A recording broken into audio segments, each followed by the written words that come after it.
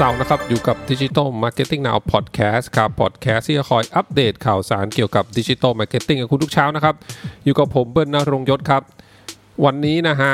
ไม่น่าพลาดข่าวใหญ่ที่สุดในรอบสัปดาห์นะครับก็คือเป็นข่าวที่ทาง Facebook เนี่ยได้ลงโฆษณาบนหนังสือพิมพ์เจ้าดังๆเจ้าใหญ่ๆของประเทศสหรัฐอเมริกานะครับเมื่อวันพุธที่ผ่านมานะฮะก็เจ้าใหญ่มีอะไรบ้างก็จะมี New York Times นะฮะ Wall Street Journal แล้วก็ Washington Post นะครับซึ่งข้อความเนี่ยก็พูดถึงว่าระบุเลยนะครับเหมือนตอบโต้กับทาง Apple นะครับ Facebook เนี่ยบอกว่าเขาจะอยู่ข้าง small business หรือว่าธุรกิจขนาดเล็กทั่วโลกนะฮะในการที่ต่อต้าน Apple นะครับอันนี้คือพาดหัวนะฮะ We are standing up to Apple for small businesses everywhere นะฮะอันนี้ก็เป็น headline เลยนะครับทีนี้เนี่ยเพื่อให้เข้าใจที่มาที่ไปนะครับว่ามันคืออะไรต่อต้านเรื่องอะไรนะครับผมเคยพูดไว้ใน EP ที่124ครับเรื่องของที่บอกว่า iOS 14เนี่ยของ Apple นะฮะ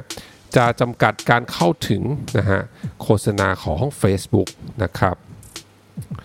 ทีนี้มันคืออะไรนะฮะมันก็คือไอ้เจ้าตัวที่เรียกว่า Identifier for Advertisers นะครับหรือว่า IDFA เนี่ยที่อยู่ใน iOS 14นะครับมันจะไม่ให้แอปเนี่ยสามารถที่จะดึงข้อมูลเก็บข้อมูลนะฮะหรือติดตามข้อมูลต่างๆเนี่ยของ User ได้โดยที่ User ไม่ได้กดยินยอมนะครับก็ที่มาที่ไปหลักๆก็ประมาณนี้นะฮะท่านใดที่พอฟัง Digital Marketing Now Podcast สักพักแล้วเนี่ยก็จะรู้ว่าแอปต่างๆเนี่ยสามารถที่จะเก็บข้อมูลของผู้ใช้งานได้แล้วก็ส่งต่อให้กับแอปอื่นๆนะหรือว่าคนที่สนใจจะเอาข้อมูลเหล่านั้นไปใช้เนี่ยนะฮะสามารถทำได้นะครับข้อมูลมีอะไรบ้างเนี่ยก็อย่างเช่นข้อมูลส่วนบุคคลต่างๆนะฮะข้อมูลที่เกี่ยวกับสถานที่โลเคชันที่อยู่นะฮะข้อมูลเกี่ยวกับการซื้อนะฮะหรือว่า purchases ต่างๆนะครับข้อมูลเกี่ยวกับการเข้าดูเว็บต่างๆนะฮะหรือข้อมูลที่เป็น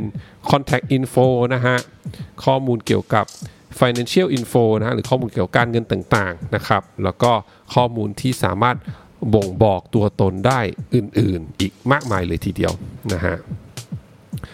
ทีนี้ครับก็แน่นอนว่าเมื่อการจำกัดการเข้าถึงข้อมูลแล้วก็การจัดเก็บข้อมูลเหล่านี้เนี่ยผ่านแอปนะฮะก็จะทำให้ทาง Facebook เองเนี่ยที่เป็นเจ้ายักษ์ใหญ่ที่สุดในโลก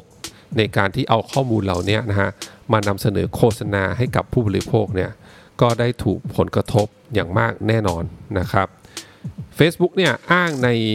แถลงการนะหรือว่าในโฆษณาที่ลงในหนังสือพิมพ์เหล่านี้เนี่ยบอกว่าการที่ธุรกิจขนาดเล็กจะสามารถเข้าถึงกลุ่มเป้าหมายได้อย่างชัดเจนเนี่ยมันมีความจำเป็นที่จะต้องได้รับข้อมูลเหล่านี้นะฮะผ่านการเก็บจากพวกแอปต่างๆนี่แหละฮะทีนี้เนี่ยเมื่อ Apple iOS 14 ออกมาจริงซึ่งคาดการว่าน่าจะประมาณต้นปีหน้าเนี่ยฮะซึ่งก็เดือนหน้านี้แล้วนะครับเขาก็บอกว่ามันจะกระทบต่อธุรกิจขนาดเล็กเนี่ยเป็นอย่างมากเลยทีเดียวทำให้ธุรกิจขนาดเล็กเนี่ยไม่สามารถเข้าถึงกลุ่มเป้าหมายได้ชัดเจนทำให้การใช้เงินของพวกเขาเนี่ยก็เรียกได้ว่าอาจจะไม่มีประสิทธิภาพมากพอนะครับก็ข่าวนี้นะฮะก็เป็นข่าวใหญ่พอสมควรนะทุกสำนักที่เกี่ยวข้องกับดิจิทัลมาร์เก็ตติ้งนะฮะหรือเรื่องของเทคนะฮะเรื่องของออนไลน์ต่างๆเนี่ยก็ลงข่าวนี้กันมากมายเลยทีเดียวนะฮะว่า Facebook เนี่ยออกมาเรียกว่าต้องบอกว่าเหมือนออกมาต่อต้านอย่าง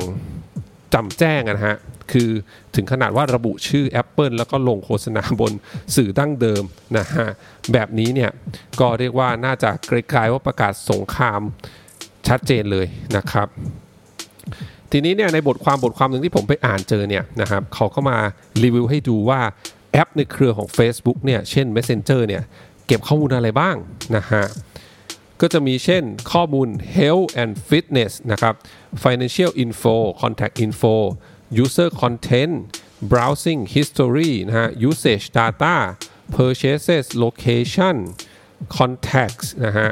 search history ด้วยนะฮะ identifier ต่างๆ sensitive info เขียนแค่ sensitive info แต่ว่าไม่ได้ระบุมีอะไรบ้างนะฮะแล้วก็ other data นะครับเรียกได้ว่ามากมายเลยทีเดียวในบทความนี้ก็เทียบแอป Messenger ที่กล่าวไปกับอีกแอปหนึ่งนะฮะที่ชื่อว่าSignal เนี่ยจริงๆ Signal เนี่ยเก็บแค่ contact info อย่างเดียวเป็นต้นนะฮะดังนั้นเนี่ยเป็นที่ชัดเจนว่าแอปในเครือของ Facebook เนี่ยเก็บข้อมูล personal data เนี่ยค่อนข้างเยอะเลยทีเดียวนะฮะทีนี้ Apple แน่นอนว่าเมื่อโดนโจมตีแบบนี้เนี่ยก็ไม่ได้นิ่งเฉยนะ Apple ก็ออกมาบอกว่าจริงๆแล้วเนี่ย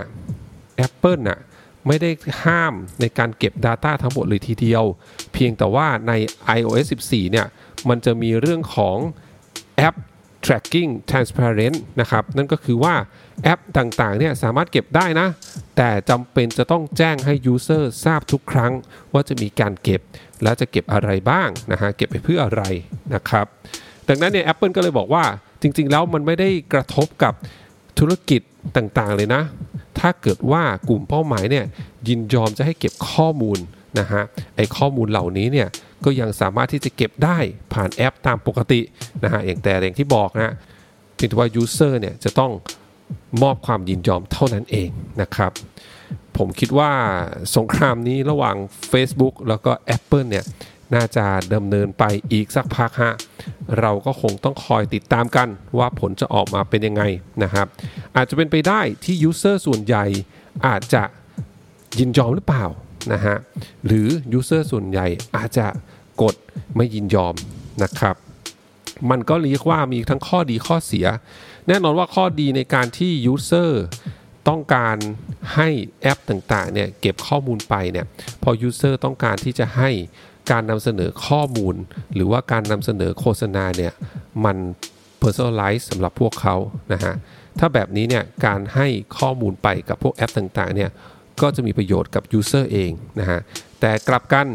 user บางส่วนหรือส่วนใหญ่เนี่ยอาจจะไม่ชอบที่มีการที่เรียกว่ารู้ทุกย่างก้าวว่าต้องการอะไรอยู่สนใจเรื่องอะไรอยู่นะฮะไม่เป็นไรส่งโฆษณาแบบเป็นแมสมาก็ได้เดี๋ยวถ้าสนใจก็อาจจะกดเข้าไปดูเองนะฮะหรืออาจจะเสิร์ชข้อมูลเองก็เป็นได้นะครับอย่างที่บอกฮะเดี๋ยวลองติดตามกันนะว่าผลการตอบรับจะเป็นยังไงเมื่อ iOS 14 เนี่ยเกิดขึ้นจริงในปีหน้านะครับแล้วตอนนั้นเนี่ยเชื่อได้ว่ามันก็จะมีบทความแล้วก็มีกระแสออกมาเพิ่มเติมอย่างแน่นอนเลยทีเดียวนะฮะถึงตอนนั้นก็ผมก็จะหยิบมาเล่าให้ทุกท่านฟังอีกครั้งนะครับสำหรับวันนี้ขอบคุณทุกท่านมากที่รับฟังครับเดี๋ยวพรุ่งนี้เป็นเรื่องอะไรฝากคอยติดตามกันนะครับสำหรับวันนี้สวัสดีครับ